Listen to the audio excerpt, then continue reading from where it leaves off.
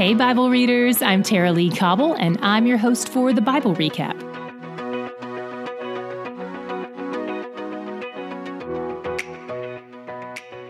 Yesterday, we met Israel's fifth judge, Gideon.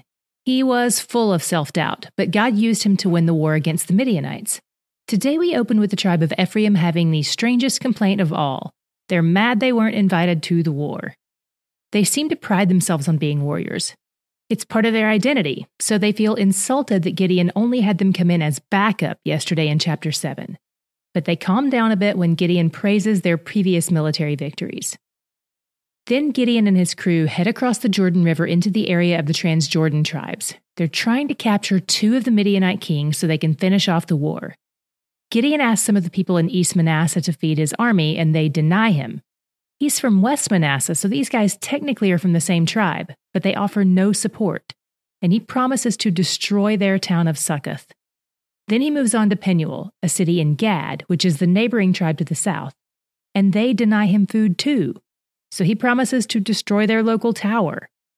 His anger is warranted because these are fellow Israelites and they're supposed to help each other out, especially in war efforts, but Gideon's response does seem a bit extreme. Like he's still operating out of insecurity and has something to prove. Even though he just had a military victory, he never wielded a sword. He just smashed a jar and blew a trumpet. And now he's been twice rejected by his own people in front of his army. But Gideon persists. Even hungry, he chases down the 2 Midianite kings, Zebah and Zalmunna. He captures them, kills them, and steals their crescent ornaments.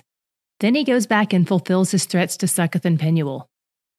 Today's reading about Gideon's conquest has a really different feel than yesterday's, doesn't it? You may have noticed that there's no mention of God here. This seems to be something he was doing of his own volition. There's more that's happening in his heart, and it's revealed as we continue reading. When Israel tries to make him king, he says, "No, not me. God is your king." But then he immediately asks for all their gold jewelry, about 40 pounds of it, and things start to feel a little too familiar. He now has at least 2 sets of royal garments and ornaments from the Midianite kings, and he's making a golden ephod for himself. You may remember that the ephod was something only the high priest was allowed to wear, so to make his own ephod was in direct violation of God's commands and an extreme act of arrogance. Insecurity and arrogance are just different sides of the same pride coin. Yesterday, the coin was tails up, and we saw Gideon fearful and full of self-doubt. But today the coin has flipped, heads up, and he's puffed up and full of himself. The entire time Gideon has been the judge of Israel, it has never been about God. It hasn't even been about Israel. It's always been about Gideon. During his position as judge, Israel has peace from war, but they do not have peace with God.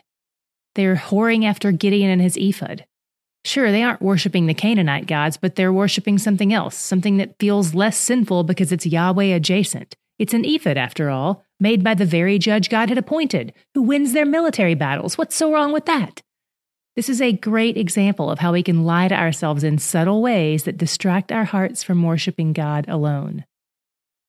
Gideon has a lot of wives and concubines and a lot of kids, including 70 sons, and he names one of those sons Abimelech, which means, guess what? My father is king. So all that talk about God being their king was just lip service. Gideon wants to be king, and in fact, they seem to view him as king, but it's never ordained by God. Gideon keeps the peace for a while, but he doesn't point people to Yahweh. Their hearts are turned away from God by subtle lies. And we continue to see Israel's cycle of rebellion and apostasy, and every time they round the track one more time, the rut gets deeper. In chapter 9, we follow the story of Gideon's son Abimelech. He's divisive and scheming, trying to take over his father's position after he dies, even though, as the son of a concubine, there are probably many other sons in line before him. But the people buy it. They like a confident leader. They give Abimelech 70 pieces of silver from one of the pagan temples, and he uses the money to hire his sketchy entourage. Then he kills all of Gideon's other sons on one stone. It's possible that one stone is an altar, which likely means he's offering them as sacrifices to Baal. In the midst of this mass murder, one brother manages to hide and escape, Jotham, the youngest. The leaders of Shechem gather and make Abimelech king, except you have to think of that word king in quotes because it isn't real. It feels real, but it isn't. Then Jotham runs up to the top of Mount Gerizim, which you may recall is the mountain of blessing, and he tells them a parable. The point of the parable is that Abimelech is not worthy to be king and that he'll be a destructive force. Ultimately, this is a curse, a prophetic one, uttered from the Mount of Blessing. After he warns them, he flees. The people don't listen to him, though. They continue with Abimelech as their quote-unquote king. Jotham did his part, and he leaves the consequences up to God. It takes time, but his prophecy is ultimately fulfilled. First, God sends an evil spirit that causes division between Abimelech and the people of Shechem. And we're reminded here that even evil bends to God's will. Meanwhile, the people of Shechem start to eye a man named Gal as a potential replacement for Abimelech. This leads to a fight, and Gal has to flee. Gal and Jotham both believe Abimelech is an unfit leader, but they handle it in very different ways, one more honorable than the other. The next day, the people of Shechem set up an ambush against Abimelech, but he kills them and destroys the city altogether. Not a brilliant move. You live there, buddy. Some of the leaders flee to a military stronghold, but he goes after them and burns it to the ground, killing 1,000 more people. And remember, Jotham prophesied this very thing. Fire came out from Abimelech and devoured the same leaders who had positioned him. Then Abimelech heads out of town because he needs a new city since he destroyed his old one, so he has to conquer the town of Thebes. All the people run to hide in the tower, and he goes to burn it too, but then a woman throws a stone and mortally wounds him. He has his armor-bearer finish the job so that people wouldn't say a woman killed him. But guess what? People say a woman killed him. Abimelech's manipulation never ceased. He died trying to manipulate his legacy. His men abandoned the mission, and we end the chapter with the final lines of Jotham's prophecy being fulfilled in Abimelech's death. We covered a lot of wickedness today. What was your God shot? I saw his justice on display.